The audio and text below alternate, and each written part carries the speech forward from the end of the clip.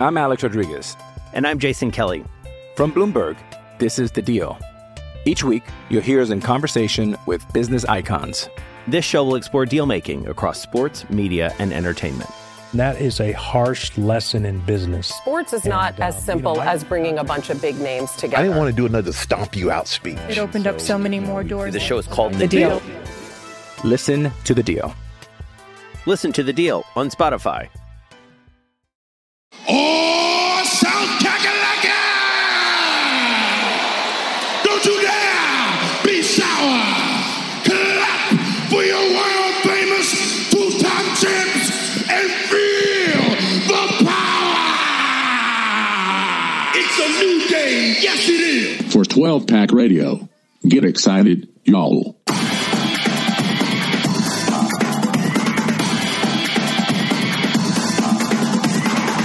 Welcome back, everyone, to 12-Pack Radio, the most interesting podcast in your face, covering Pac-12 football news, Pac-12 basketball news, and Pac-12 recruiting news. You can follow the podcast for free on Apple Podcasts, TuneIn Radio, Google Play, and we're also on Spotify now.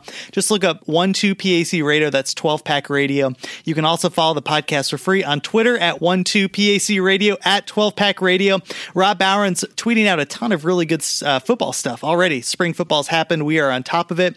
But that is neither here nor there. We are in the midst of the greatest week in the history of the second greatest week in the history of the world, and that is the Pac-12 tournament in sunny Las Vegas, beautiful Las Vegas, where gambling is legal. And we have a really special guest to come on to talk about how to gamble on the Pac-12 tournament, the Pac-12 tournament gambling odds.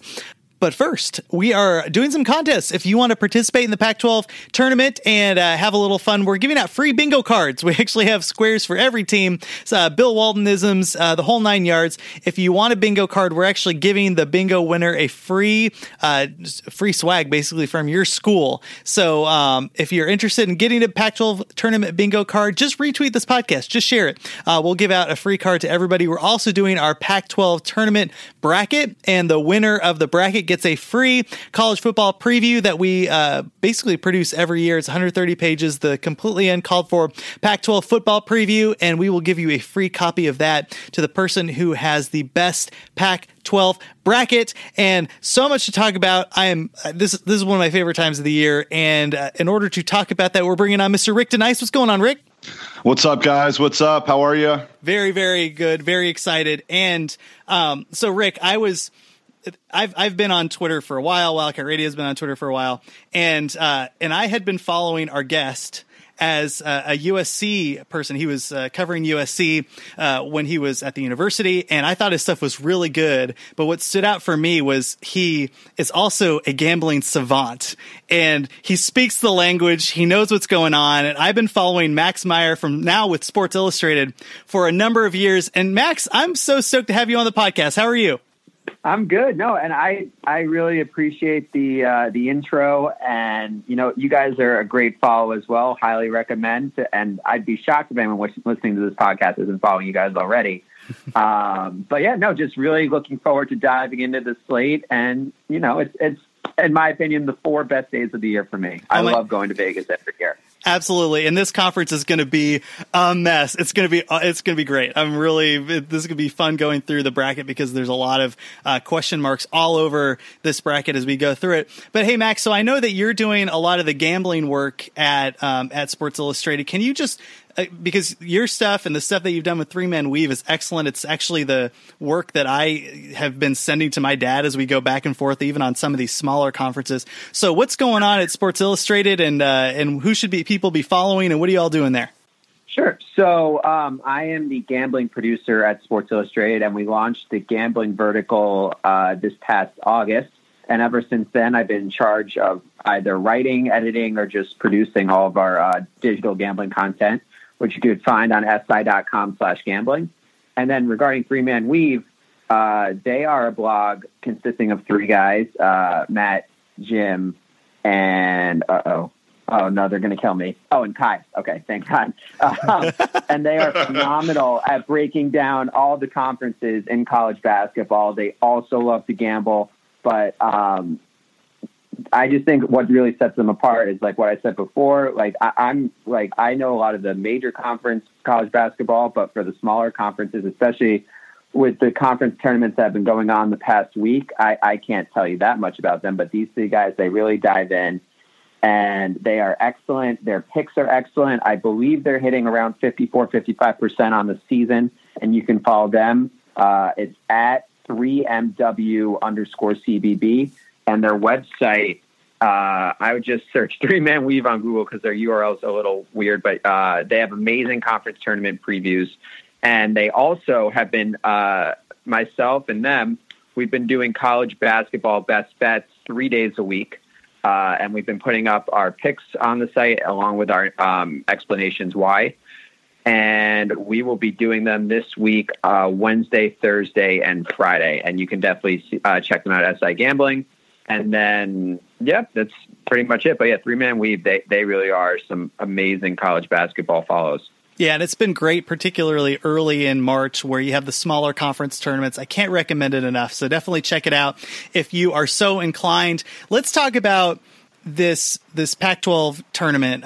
But first, Max, let's get your general impressions on the conference as a whole in college basketball, because certainly a down year for the Pac-12. Yeah, I mean, I didn't have high expectations for the conference this year. Last year, I actually did, because I thought both Arizona and USC were legitimate contenders to at least Elite Eight, if anything, just because USC returned so much of their team from the year before, and they had some interesting young guys. And then Arizona, obviously, with Ayton and Trier coming back, and both those teams just looked loaded to me. And then USC didn't even make the tournament last year, and Arizona lost in their opening matchup to Buffalo. And this year, I didn't think that there were any teams that were going to be as good, or that I thought would be as good as Arizona or USC. Oregon was I would think as the favorite, but they still. It takes a long time to adjust to Dana Altman's system, with whether it's the matchup zone or his intricate offensive schemes, and with the two-star freshman Bol and Lewis King and a couple other new pieces. I thought it would take a while to gel, and I didn't really buy them as a Elite Eight, Sweet 16 kind of team anyway. And then I didn't really see many other teams. Like, I thought UCLA possibly, I thought Washington possibly, but other than that, I just really thought it was going to be like a blob of mediocrity for the most part, and that's what it's been. Yeah, absolutely. And I wish I would have checked in with you before I bought my Oregon futures ticket at 18-1 at the beginning of the year. Oh, no. Let that one on fire. The cardinal rule: no Pac-12 futures as long as Larry Scott is conference commissioner. That is absolutely true. That's a great point. Hey, Rick, I wanted to real quickly check in with you on this, because I look at the left side of the bracket here, which is all of the Wednesday games, and Oregon, UCLA, Arizona, USC, and even Stanford. You take a few years back when Stanford was a powerhouse in the conference, and then you look over on the right-hand side of the bracket where it's Utah, ASU, and Oregon State are three of the four. I mean, it is just such an upside-down year for this league. What does that surprise you? I mean, obviously it does to some extent. We knew this would be a down year, but just the total flip on its head. I don't think this is going to be a permanent changing of the guard. It's just a weird year, but what do you think? When I look at the Pac-12 and kind of the trend that we've had over the last couple of years is you always have the 1, 2, 3 teams at the top, and then the rest kind of fall off. This year, as Max alluded to, it's kind of a blob of mediocrity towards the middle, with really only Washington staying out at 15-3. And I think the job that they have done up there in Seattle has been remarkable. And they're going to be a force to be reckoned with, especially with that packed-in zone, moving forward. I think when you look at the league as a whole, I do agree with you. I think that it will bounce back somewhat, but there's still a lot of unknown in the league. I mean, that you look at UCLA's coaching situation and not really knowing kind of how that's going to shake out moving into next year. You look at Arizona, and we kind of talk about obviously the scandal and all the issues that have been circulating around the program over the last couple of years. They got a great recruiting class coming in, but how is that chemistry affected going into next year? And then you've got, teams like Colorado. And I remember talking to you guys, I think midway through the season, where I read a tweet from Colorado basically saying, can we go out and hire anybody else? And basically they weren't willing to put the money forth to try and make, a move up to see if they could get somebody better. So I think that there's a lot of unknown. And really, the thing that still is the most disappointing to me is where other conferences, and this is something I alluded to before, like the SEC, where they've made investments within the infrastructure and investments within, that basketball vertical. You just haven't seen that in the Pac-12 and frankly, with any of the sports over the last couple of years. And I really think that a lot of that's starting to show. And this year is, really, really kind of a catalyst to potentially what we could see moving forward, where there's a lot of mediocrity in the league and a lot of mediocrity nationally for the Pac-12 if they don't figure out how to right the ship. So that's my take on it. Well, let's talk about the bracket first. So if you're following along, you're going to see that first conference game, which is so crazy. Number 8 USC against Arizona was going to tip off on the 13th. The next game that day would be number 5 Colorado versus California. And the winner of USC and Arizona would play Washington. The winner of Colorado versus California would play Oregon State. Shifting down to the bracket, you have number 7 UCLA against number 10 Stanford. That winner would play Arizona State. And then Oregon playing number 11 Washington State. That winner would play number 3 Utah. Utah, man, Coach K just kind of gliding through. It seems like he's one of the most consistently pretty good coaches in the country. Hey Max, when you take a look at the bracket in general, what stood out for you most? We'll get into the gambling odds and we're going to pick our winners here, but what are some of the matchups or possible matchups that intrigue you? So I think that the most interesting quarterfinal matchup, I am really interested to see who comes out of Colorado, Oregon State, because I think the winner of that has a legitimate shot at upsetting Washington. I think that these are two very talented teams, and I'd even argue that Colorado is the hottest team in the conference heading into the tournament. They've won 8 of 10. Tyler Bay has really broken out this season, and he's a do-it-all forward. I think he's shooting over 60% the past 10 games, and him and Evan Batty in the paint, they are a load. And with the Dallas Walton season-ending injury before the season for Colorado, I thought they would just be like a middling team, but they've been really impressive down the stretch. And I've been wowed by the coaching job that Tad Boyle has done of late. And in Oregon State, they don't have a lot of depth, but their star power is legitimate, and this is a veteran team. And I think Wayne Tinkle is one of the best coaches in the conference. And this is a 4-5 battle that I really think can sway how the outcome of the overall tournament. And then on the other side, I'm a huge fan of other Coach K as well, but I really like how that side of the bracket has broken down for Oregon.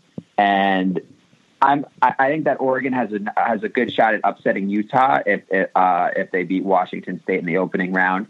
And I think Oregon, Arizona State, if that's what it ends up being, would be a really interesting semifinal.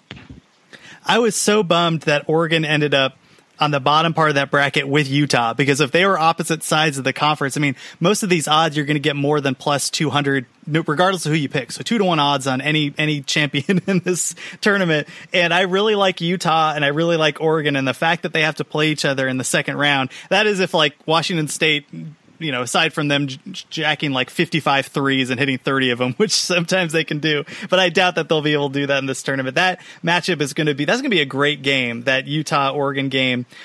Moving up to the bracket, I'm totally with you in terms of Colorado and Oregon State. If you would have told me that McKinley Wright had the numbers that he was going to have this year and Colorado was going to, really turn it on at the end of the year, I'd been like, that something crazy must have happened. And that's Tyler Bay and some of the other players that you're talking about. I do think Colorado's pretty hot.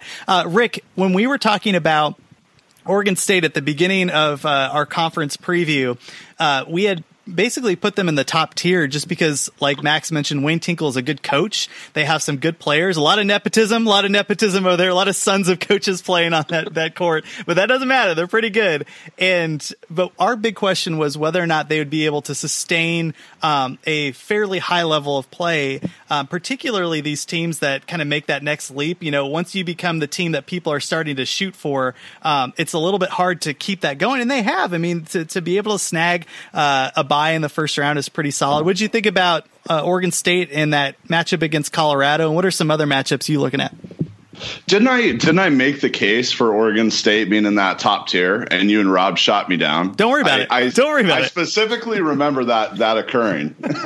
No, I'm pretty sure Oregon State was 9th in my Pac-12 SI preview, even though admittedly it wasn't my rankings. I had to go based off of what our national writers, because they did a 1 through 353 ranking, and they had Oregon State either 9th or 10th, and I was telling them that was way too low, but I still had to put them 10th in the Pac-12 preview. But I mean, there aren't a lot of stars in this conference, and when you have 3 of them on your team, you're more than likely gonna elevate to the top tier of the conference, and that's exactly what Oregon State has with Trey Tinkle and Stevie and Ethan Thompson.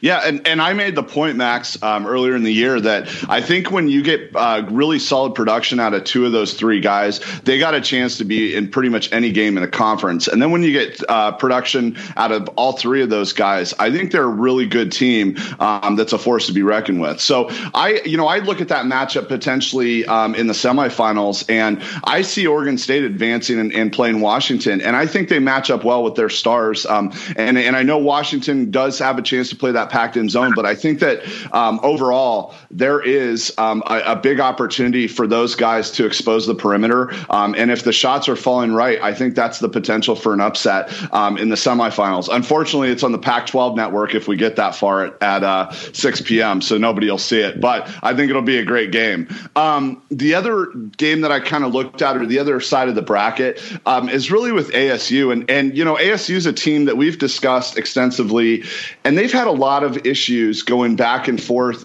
with how consistent that they've been throughout the season. And, I know they just had the big win over Arizona, and swept Arizona for, I don't know, probably the first time in years, decades, maybe. Exactly. But I think if ASU gets hot and they can find a way to have some consistent production down low, I think that they're really going to challenge Utah and Oregon for the chance to go to the championship game. So I'm really looking forward to seeing what ASU does in this tournament, and I think they could be really good. Oh, I was going to say, no, I agree. I think Arizona State, I actually think that they have the highest ceiling in the conference, but they're also the biggest Jekyll and Hyde team in the conference, just because they've struggled so much on the road this year. They've never had a Pac-12 road sweep under Bobby Hurley.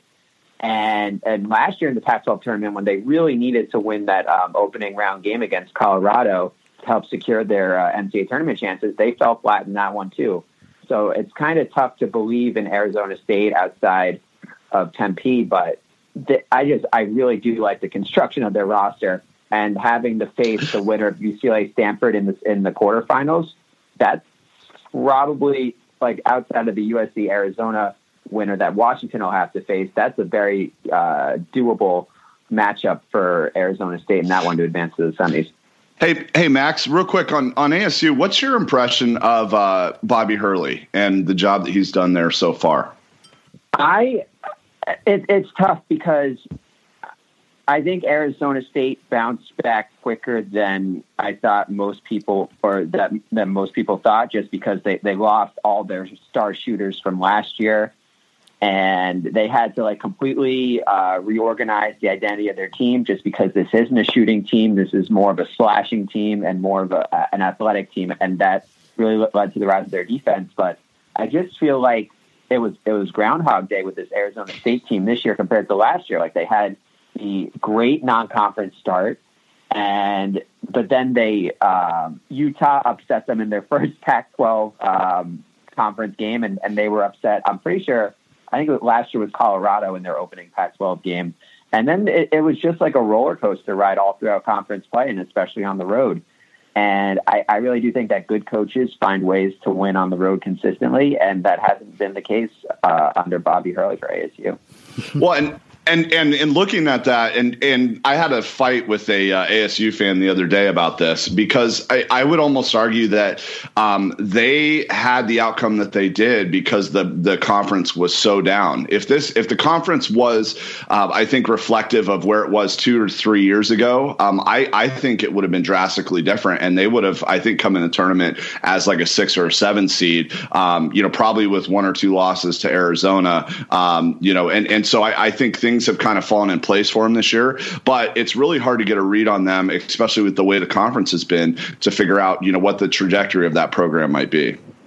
Yeah, no, agreed. I mean, they were they looked very legitimate when they beat Washington in Tempe, and then they also lost to Washington State by 21 the game before in Tempe. You just really never know what you're going to get with this Sun Devils team.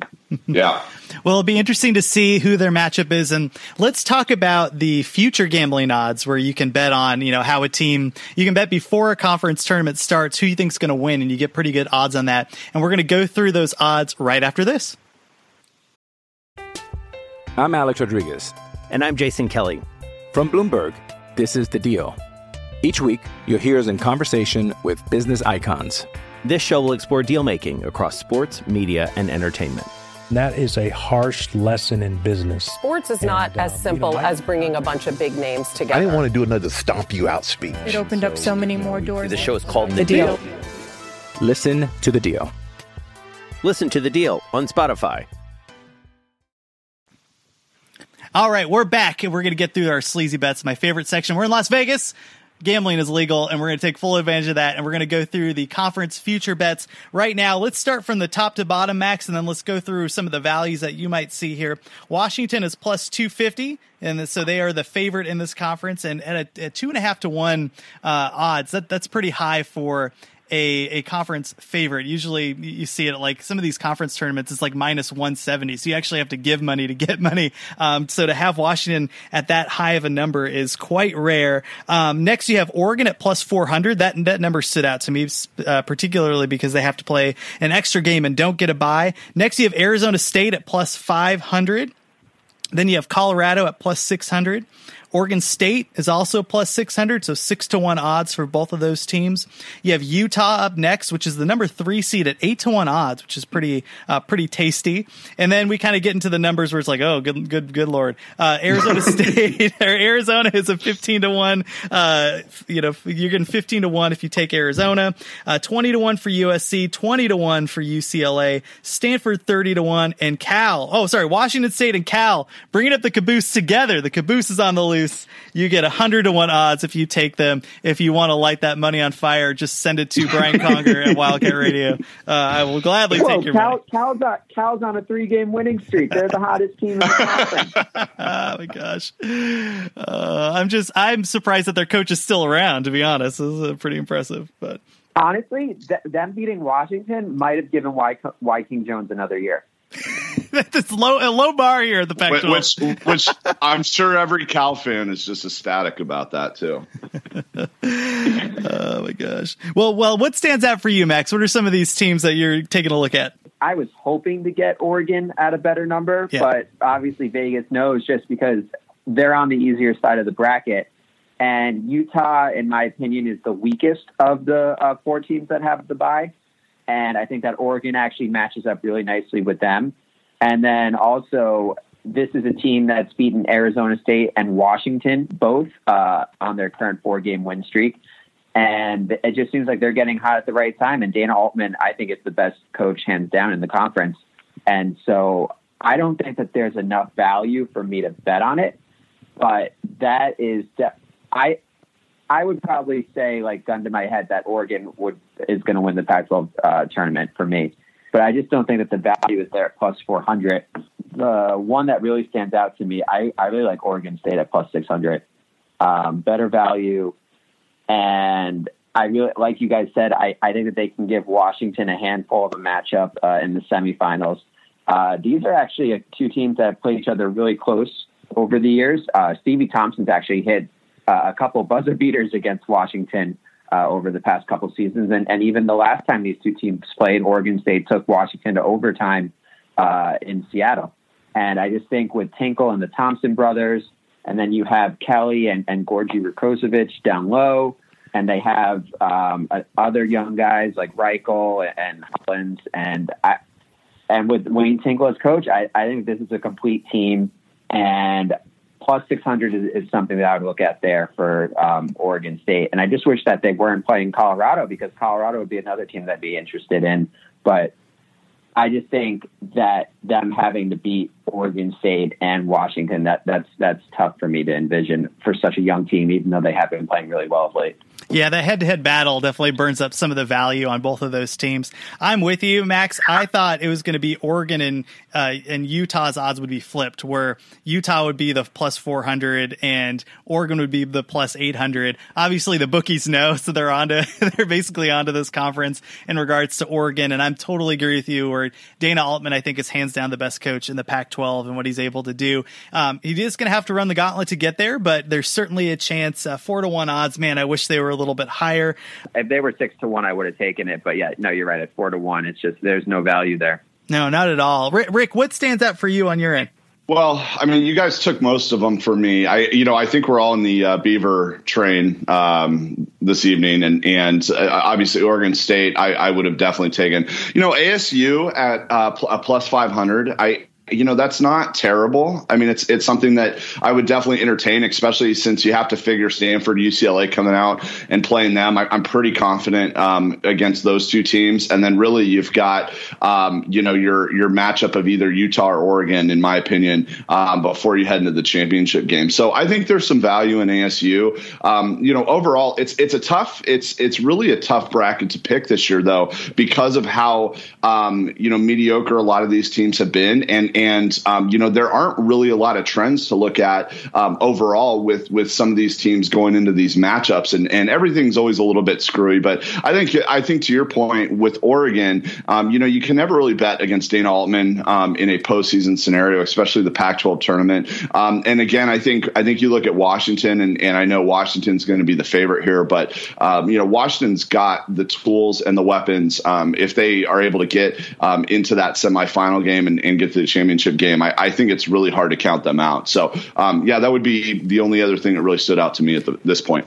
Yeah, Max, are we overlooking the plus 250 for Washington? I mean, this is a team that plays good defense. They have Matisse Thybulle. They've certainly been able to show how dominant they've been in the conference. I think they only lost 2 games this year. Are we overlooking a decent value at getting plus 250 for a conference favorite? Well, I do think it is interesting that Washington, I don't think that they're an at-large lock, just because they really don't have that great of a resume. If you look at all the current teams that are currently in the NCAA tournament field for an at-large bid, Washington doesn't have a win against any of those teams. I'm pretty sure their best wins was sweeping Colorado, and the win at Boulder came when McKinley Wright was injured midway through the game. And so I really think that Washington could use a couple boosts to its resume with 2 or 3 wins. It's just that they really have not looked great. And I think it's been the regression to their shooting. So at the beginning of the season, or I should say beginning of Pac-12 play, when they were really rolling through these teams, they were shooting the lights out. And their effective field goal percentage, I think until the USC game, their effective field goal percentage was better than the Villanova championship team of last year. And I just knew that was unsustainable for a team that was average at best shooting non-conference. And sure enough, the shooting numbers have really gone down.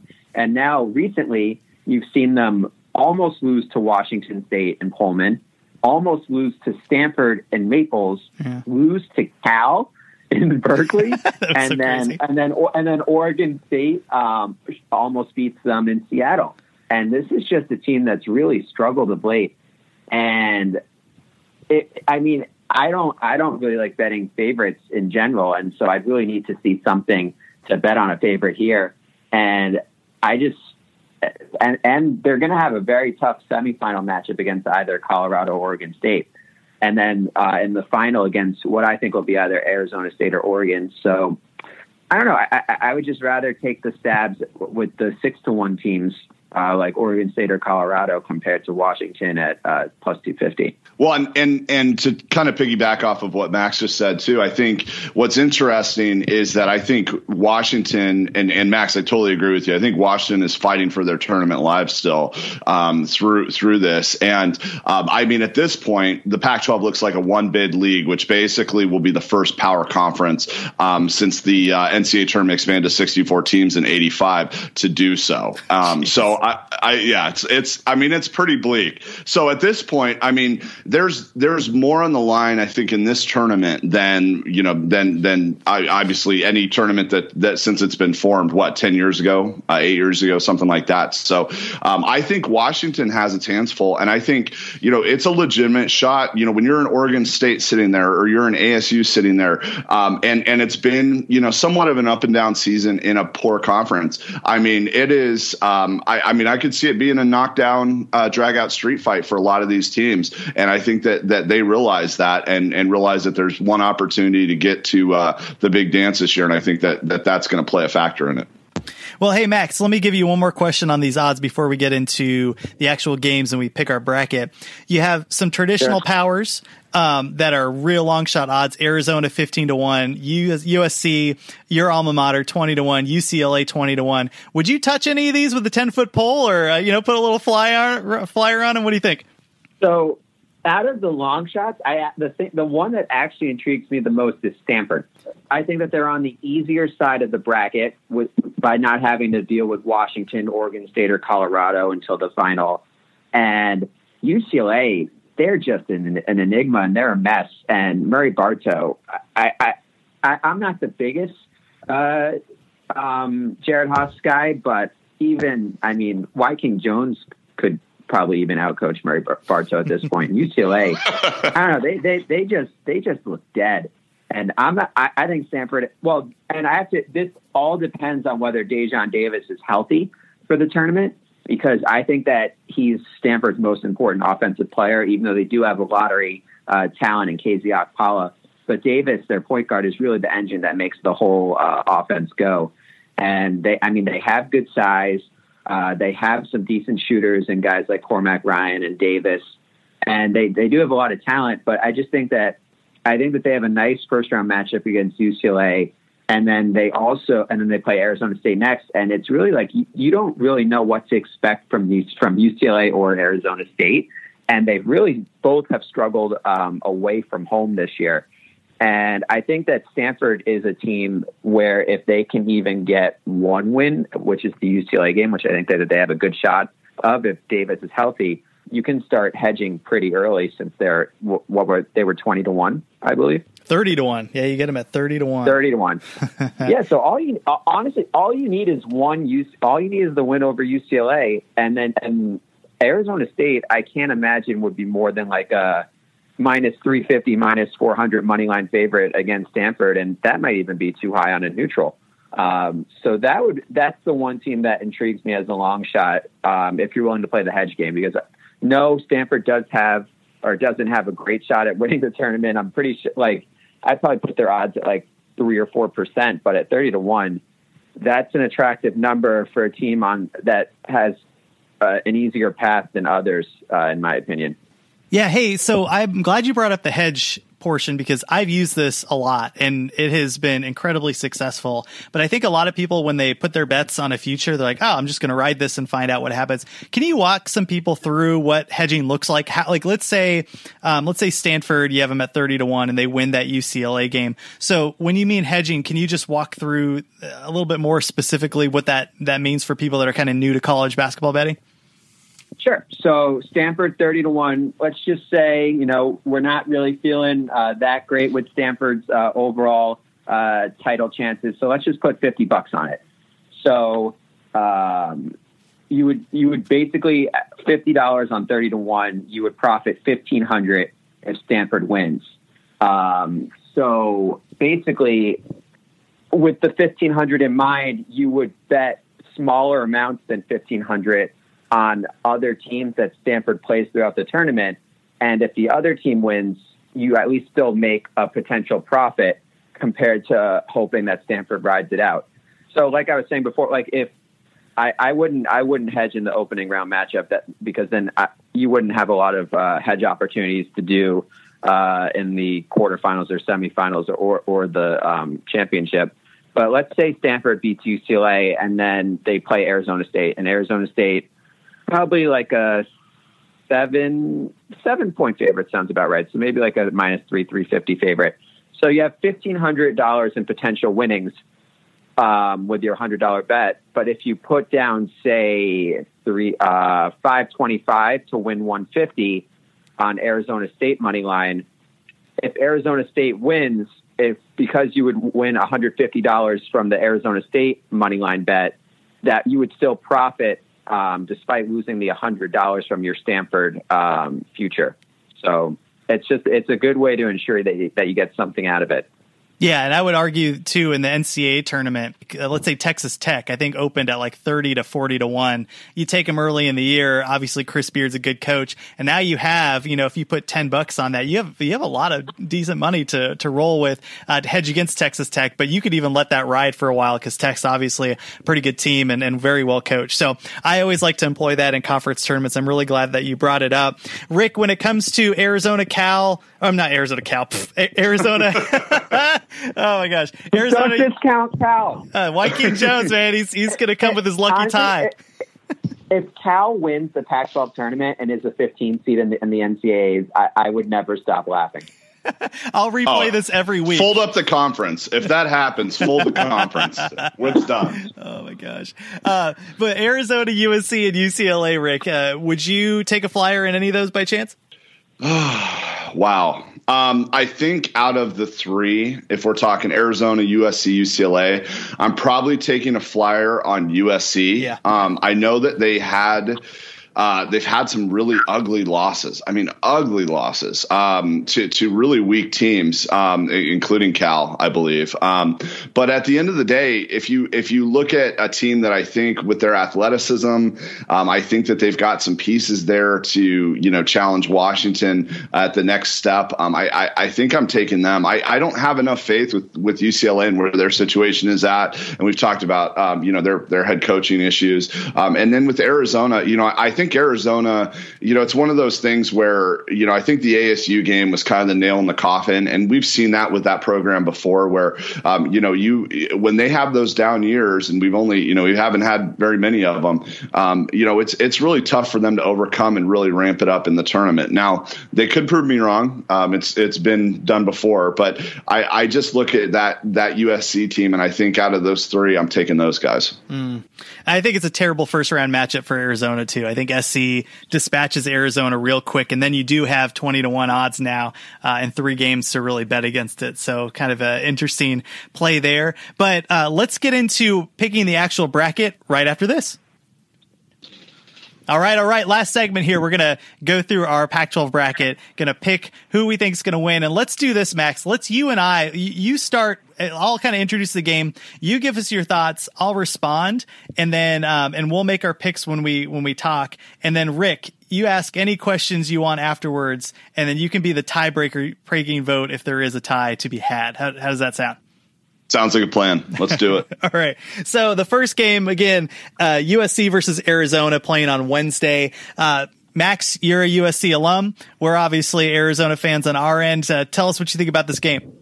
Oh, I'm sorry to sound biased here, but I'm going to go with USC on this one. Chase Jeter, still not 100%. And Arizona really, really struggled without him when they first played USC earlier this season. I think they lost by 24 at Galen Center when Jeter was out for that one. And that's because with Nick Rakocevic down low, USC can definitely eat Arizona alive if it's Rakocevic on Ryan, or if Arizona can only throw out like Ryan Luther or Ira Lee on Rakocevic. And then there's also, USC, like you were saying with the athleticism before, like Kevin Porter Jr. is a lottery talent, and then you have stretch for Benny Boatwright, who has been playing really well for the most part this season. Point guard play is an issue, I think, for USC, and they still are an enigma when they're away from Galen. But I'm really not sold on this Arizona offense at all. It just seems like that they take way too many mid-range jumpers, and they don't really fall that often. I trust USC more. And then, like you were saying, I think that Sean Miller, especially with the weird farewell sentiments after the Arizona State loss, I think that this team is kind of checked out. And so I'm going to go with USC in this one. I totally agree. This is such a funky year for Arizona. You totally hit the nail on the head with these mid-range jumpers that don't go in. Really, the only instance where Arizona can win this game is if they're shooting 3-pointers and they're hitting them.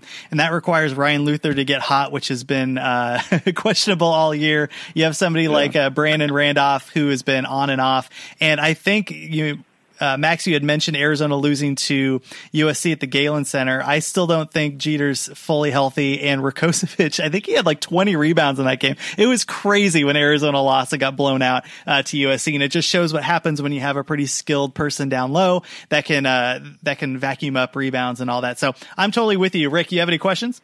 I was going to say just one other thing.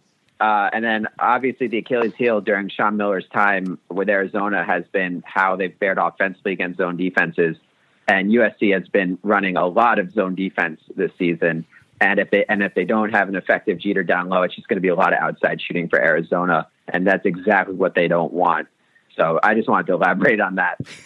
Great. Well, and I was, that actually led me right into the question there, because I look at this Arizona team and this USC team, and I think that from the guard position, you see both teams have that as a major weakness. And I think a lot of Arizona fans were hopeful that Justin Coleman coming in would be a serviceable point guard for Arizona, and I think limit some of the mistakes and some of the turnovers. But I think he's had a really up and down season where he's looked really good at times and really pulled them through in some tough spots. And then there were some other times where he just completely fell off the wagon. So I think, you look at this matchup and, it's hard to determine, who's had the more consistent point guard play and just overall guard play this year, because it's been so up and down for both teams. Yeah, absolutely. Well, let's move on to the next game. I have nothing to say about this game. Cal versus Colorado. You think the Joaquin Jones Magic's going to show up again here, Max? Oh, well, admittedly, the last time these two teams played, Cal actually played them very tough. I think that like Colorado, they might have won by only 7, but it was like a 2-point game with like under 2 minutes left. But that was with McKinley Wright, this was his first game coming back from injury. And Colorado really, they were continuing it was just like part of their early conference play struggles. And I just think this is a much different Colorado team now than then.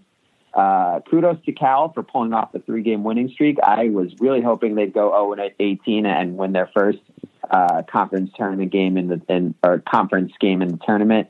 But I just think that Colorado with Bay and Wright and even like Evan Batty down low and Deshaun Schwartz shooting, I think that they should easily handle Cal in a game that I project as Colorado being like a 9.5, 10-point favorite on the neutral court. Yeah, that sounds about right. What do you think, Rick?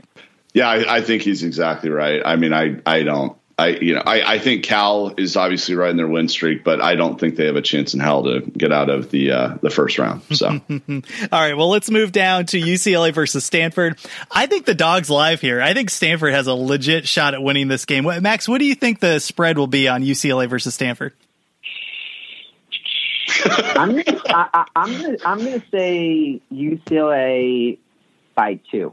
Yeah, guys, how do you pick this game though? When this is a realistic question. I'm not trying to throw something out there, but UCLA hammered Stanford by 22 points. And then they come back, I don't know, a month later, and you're looking at Stanford hammering UCLA by 24 points.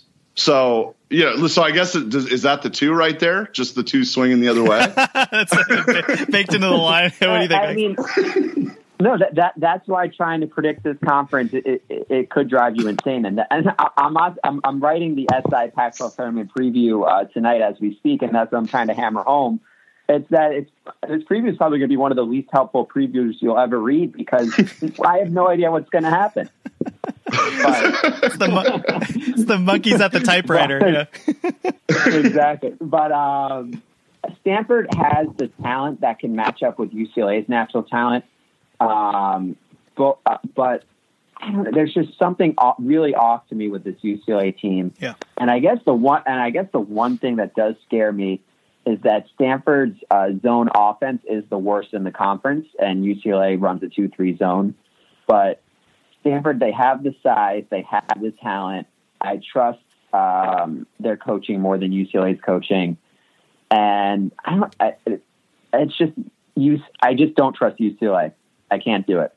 That zone offense thing that you brought up, Max, really scares me.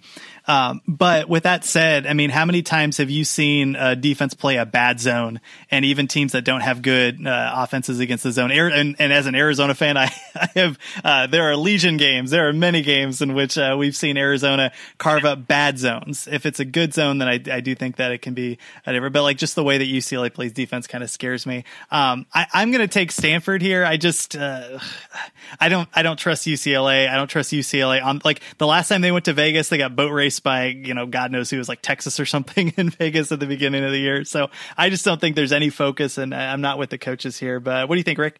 I just, what I want to see is how Opala comes out and plays, because I mean, this year it's been a really up and down season, and Stanford's game plan is a little bit confusing sometimes, especially when you watch them, because you think that they would try and run the ball through them every time down the floor, but for some reason they miss them on what feels like half the possessions that come down the floor. So I don't know. I'm interested to see what happens. I'm with Max though. I don't get a good feeling about UCLA. I mean, it's a little bit like the Arizona situation, where you're just like, it's almost like they're just limping to the finish line and just praying that the season's over and they can get into the off season. And I think Stanford has if they play somewhat decent basketball, I think that they have a good chance at moving on. All right, well, let's move forward. Stanford. Last game on the Wednesday docket here, Oregon versus Washington State. Ernie Kent going back to play his alma mater here, his former team. I don't know if he actually graduated from Oregon, but had some really good years there with the Luke show. Max, any chance that Washington State knocks off Oregon here, the upset of the century? The Ernie Kent revenge game? Oh, yeah. I don't see it. Even though, admittedly, I mean, Washington State, they did beat Arizona State and Arizona by double digits. But I just think that Dana Altman over Ernie Kent, it's just such a enormous coaching mismatch that even if Robert Franks goes off, that somehow, some way the Ducks are going to counter it. But admittedly, last year, these two teams played in the first round of the Pac-12 tournament, and Washington State was really close to pulling off the upset. Oregon won that game in overtime. I think they won by 2. So, I mean, it can happen, but I like the way that this Oregon team has gelled more than last year's Oregon team. It seems like last year's team, like with Troy Brown and Elijah Brown and Mikhail Mack, it was just like a lot of guys who needed the ball to succeed. And this year's team, it's a really strong defense. And I really like some of the pieces that they have. So I'm going to go Oregon here. It won't be as big of a blowout as Colorado Cal, but it should still be a pretty comfortable win. Just drives me I'm just so mad that they're not on the other side of the bracket. It makes me so bummed. So, all right, well, I'm going to move Oregon forward. Rick, do you got anything on this game? Yeah, just one thing. It's funny because if you go look at the Washington State blogs, just to kind of frame that properly, they released a article and opinion piece asking if Ernie Kent was the worst coach in WS basketball history. So I thought that was amusing. Go out and read it. Go out and read it if you need some good WSU news. Oh, my gosh. Praying and opining on the days of Tony Bennett there and the Palouse.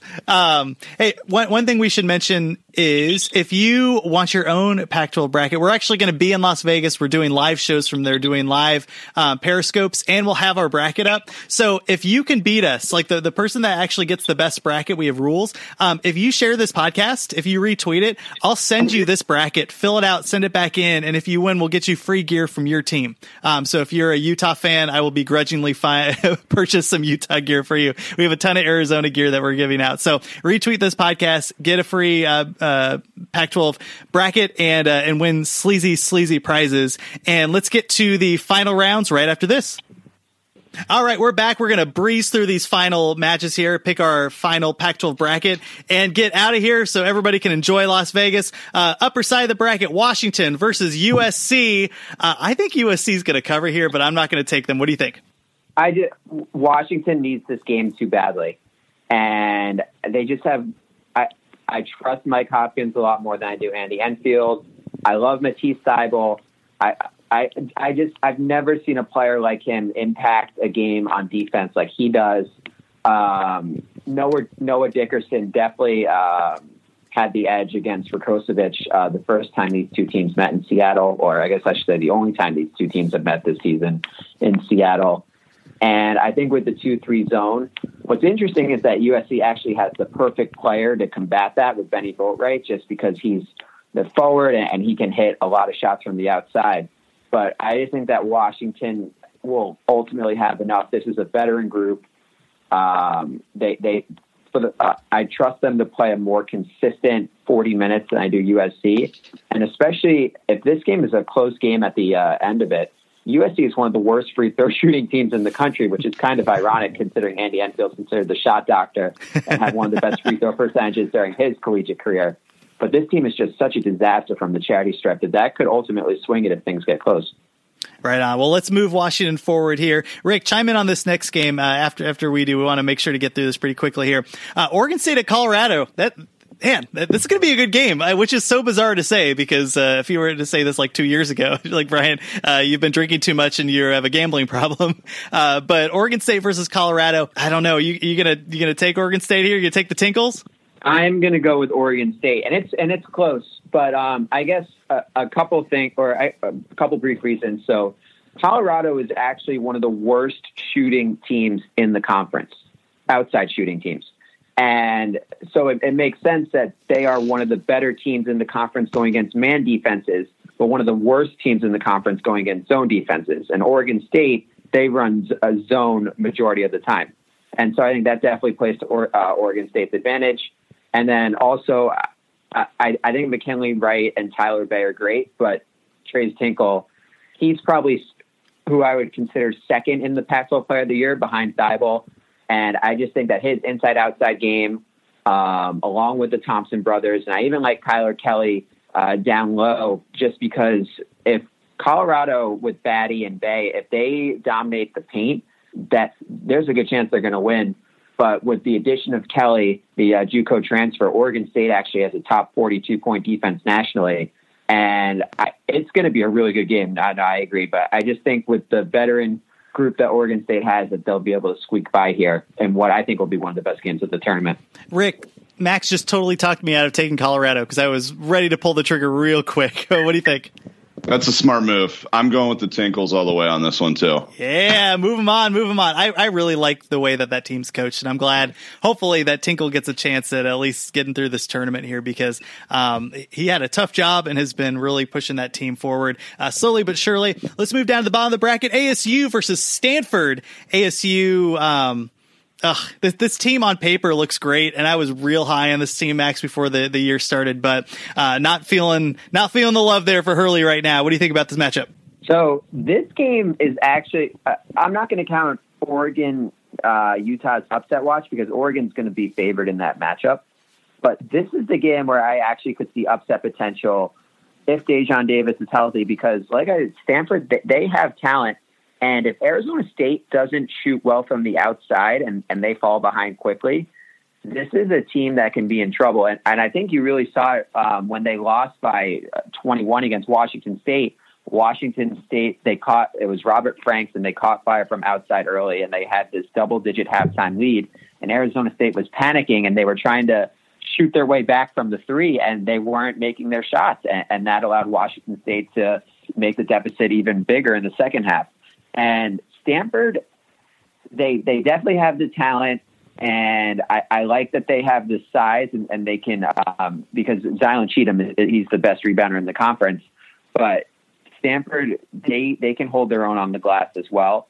And Stanford just has some interesting pieces, but I'm still going to go Arizona State. But I would not be surprised if Stanford pulled the upset here, especially because they already did beat Arizona State once this season up in Maples. This sounds bizarre, Max, but I actually think that ASU has a better chance of losing to Stanford than they do to Utah or Oregon. And I think that they're going to lose to Utah or Oregon when they play them. But the reason being not the talent disparity, but in the sense of I don't think Bobby Hurley gets his teams up for games that they don't need to win. I think that sometimes he can get that team up for games like Kansas and Arizona and that stuff. But how many times have you seen ASU go into a game against a team that they are significantly better than, and then just crap the bed, basically? I'm going to move Stanford forward on this, and hopefully, Rick, you want to ride the snake here? Yep, red and snake. Yeah, there we go. Upset special. Let's do this. Put your money on the long shots. So you guys love my Stanford 30-1 futures pick. Yeah, there we go. It's going to be exciting. Exactly. Yeah. Real quick, I think ASU is too up and down, and I really align with your thinking, Bryant, on the fact that I think Hurley doesn't get teams up for games that they otherwise should win, and they continuously have shown us, I think, that they fall off the face of the earth sometimes. So I'm going to go ahead and take Stanford, and I think that creates obviously a more boring matchup in the semifinal. Moving up, we have Washington against Oregon State. Max, you think Oregon State's going to sleaze by? I just think this Washington team is such a funky team, and it's hard to bet against them. I am going to go Oregon State here. These two teams, they had very similar rosters last year as they do this year. They just play each other really close. And it's as simple as that. I trust Trace Tinkle making the last shot over Jalen Noel, even though I think both are excellent. But I just think that Oregon State matches up really well with Washington, given that Oregon State can defend the interior really well. Offensively, they're actually the second best zone offense in the Pac-12, only behind Washington State. And I think that that's a big advantage. And then there are two games this year. So the last game that they played was the overtime game in Seattle, where Oregon State definitely could have won that one. And in the game before, Washington actually won by 10 in Corvallis, but that was an anomaly because Washington made, I think it was 64% of their 2-point shots that game. And you will definitely not see that again. So I think Oregon State, obviously with the numbers, they do well against zones. I trust their veteran leadership. And the Pac-12 tournament has been very chalky in years past. And I think that this one's going to be more wide open. So I'm going to take the upset here. And, we'll see a non 1 or 2 seed in a championship for the first time in a while. If this game comes to fruition, I think it'll be one of the better games in the Pac-12 tournament. Unfortunately, as an Arizona fan, I'll be like drunk at a pie gow table at this point in the tournament. Probably miss it, but I just think it's going to be so hard to bet against Washington. And I'm with you. Max, you had mentioned that this has been a fairly chalky tournament. I'm going to go chalk on this end. I think Washington just has some talent. I like the zone versus zone, which will probably be pretty fun to watch. But I think it's really hard to bet against Jay and bet against Thibault and Hopkins too. I just think they have some good pieces here. I'm going to take Washington, but curious what you think here, Rick. Yeah, I think I'm going to go with Max on this one. I'm going to take Oregon State. And again, I like their senior leadership. I think that, if you have all three of their stars on, and I think they'll come out to play against number one Washington with the chance to, potentially move into that championship game. I think that they've got a lot to play for. And I think this very well could be Wayne Tinkle's coming out party for, him getting an extension on that contract and staying in Corvallis for a long time unless somebody else swoops them up. So going Oregon State. Man, that'd be such a good story if they make it to the final. So let's just move Oregon against Stanford unless you want to ride that 30-1 here, Max. We didn't even talk about Oregon, Utah. Oh, snap. Oh, I totally skipped that. That's going to be a good game. Oh, man. Well, spoiler alert. But I guess, I was going to pick Oregon anyway, just because Utah has had major issues with turning the ball over, and Oregon, whether it's the matchup zone or the full court press, they actually do a really nice job generating turnovers. And I think I'm very sure that they're tops in the Pac-12 in defensive turnover percentage. And then also Utah's claim to fame is that they're really, really good at shooting the ball from the outside. But I just think that that's the kind of skill that has a higher variance, and especially playing in an arena that you haven't played at this season. I trust teams that can find or attack the rim more than outside shooting in conference tournament settings. And I think Oregon with Peyton Pritchard and Paul White and Lewis King, that they're more likely to get consistent, easier open looks than Utah is. So I'm going with the Ducks. Yeah, and it's funny because we're going to release this on our Pac-12 podcast too, and the majority of those listeners are Utah. So I want to give it a little bit more love here to Utah real fast. If Utah were to beat Oregon in this game, what would they need to do in order to be able to move on to the semis? It would just, they'd have to be hot from the outside. So whether it's Cedric Bearfield or Parker Van Dyke, I like to call Parker Van Daggers, especially after what he did against UCLA. And then they have a really promising freshman in Timmy Allen that I think is really good. Donnie Tillman is good. I mean, they have guys, besides like Chase Johnson for the most part, they're going to have a lot of lineups where they have 4 guys who can shoot well. And I mean, Oregon, they're susceptible to giving up outside shots. Like when when they played UCLA at Pauley, and UCLA was just on fire from the outside, and Oregon lost that game. They were up by like 16 at the half, but then UCLA scored like 61 in the second half.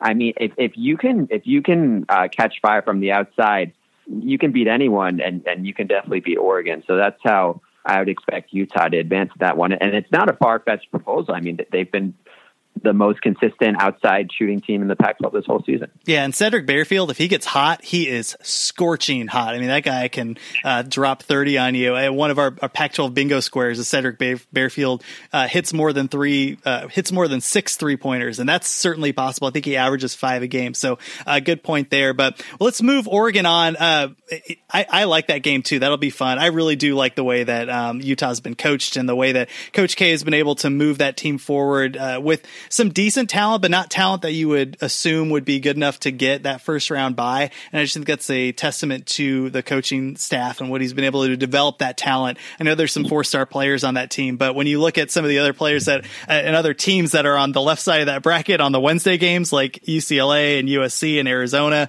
teams that have consistent 4- and 5-star talent, a good testament to what Coach K has done there down in Salt Lake. All right, Oregon State versus Oregon. Who do you got here, Max?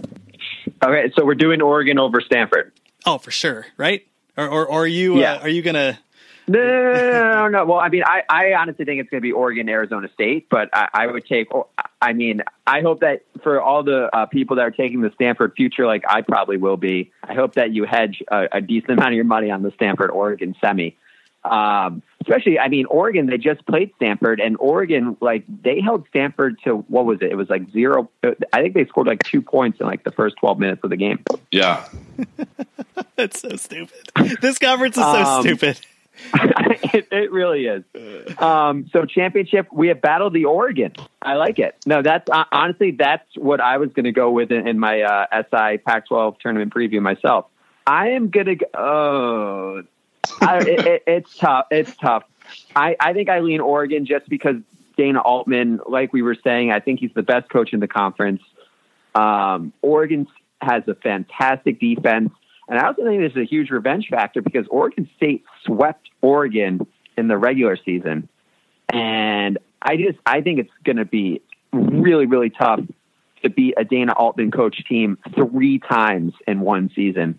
So I'll go with Oregon here in this one. I'm totally with you. And I also think that I just don't trust this Oregon State team. I don't think they have it. I don't think they have that killer instinct to get finally over that hump. I don't know if it's this year, but I do think if they do make it to the finals, that's a heck of a run for Tinkle, and I hope that he gets compensated for it and that it builds for the future because they don't have any more sons anymore here, Max. There's nobody else they can pull from that blood pool onto the gene pool onto that court there in Corvallis. So hopefully that they'll be able to recruit a little bit more successfully at the Oregon State program. I'm going to take Oregon, but Rick, you can always talk us out of this.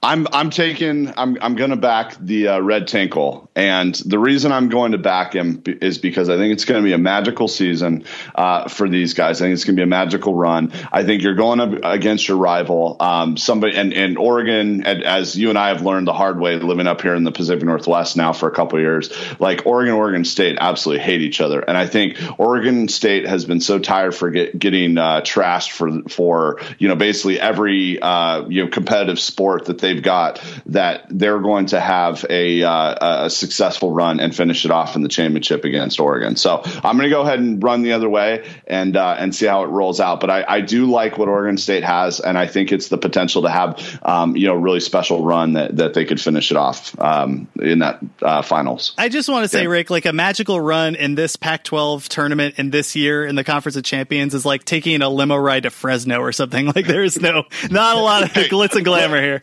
listen. In a Pac-12 that is so bad, that is this bad, there is nobody else that I want to see represent us than Oregon State.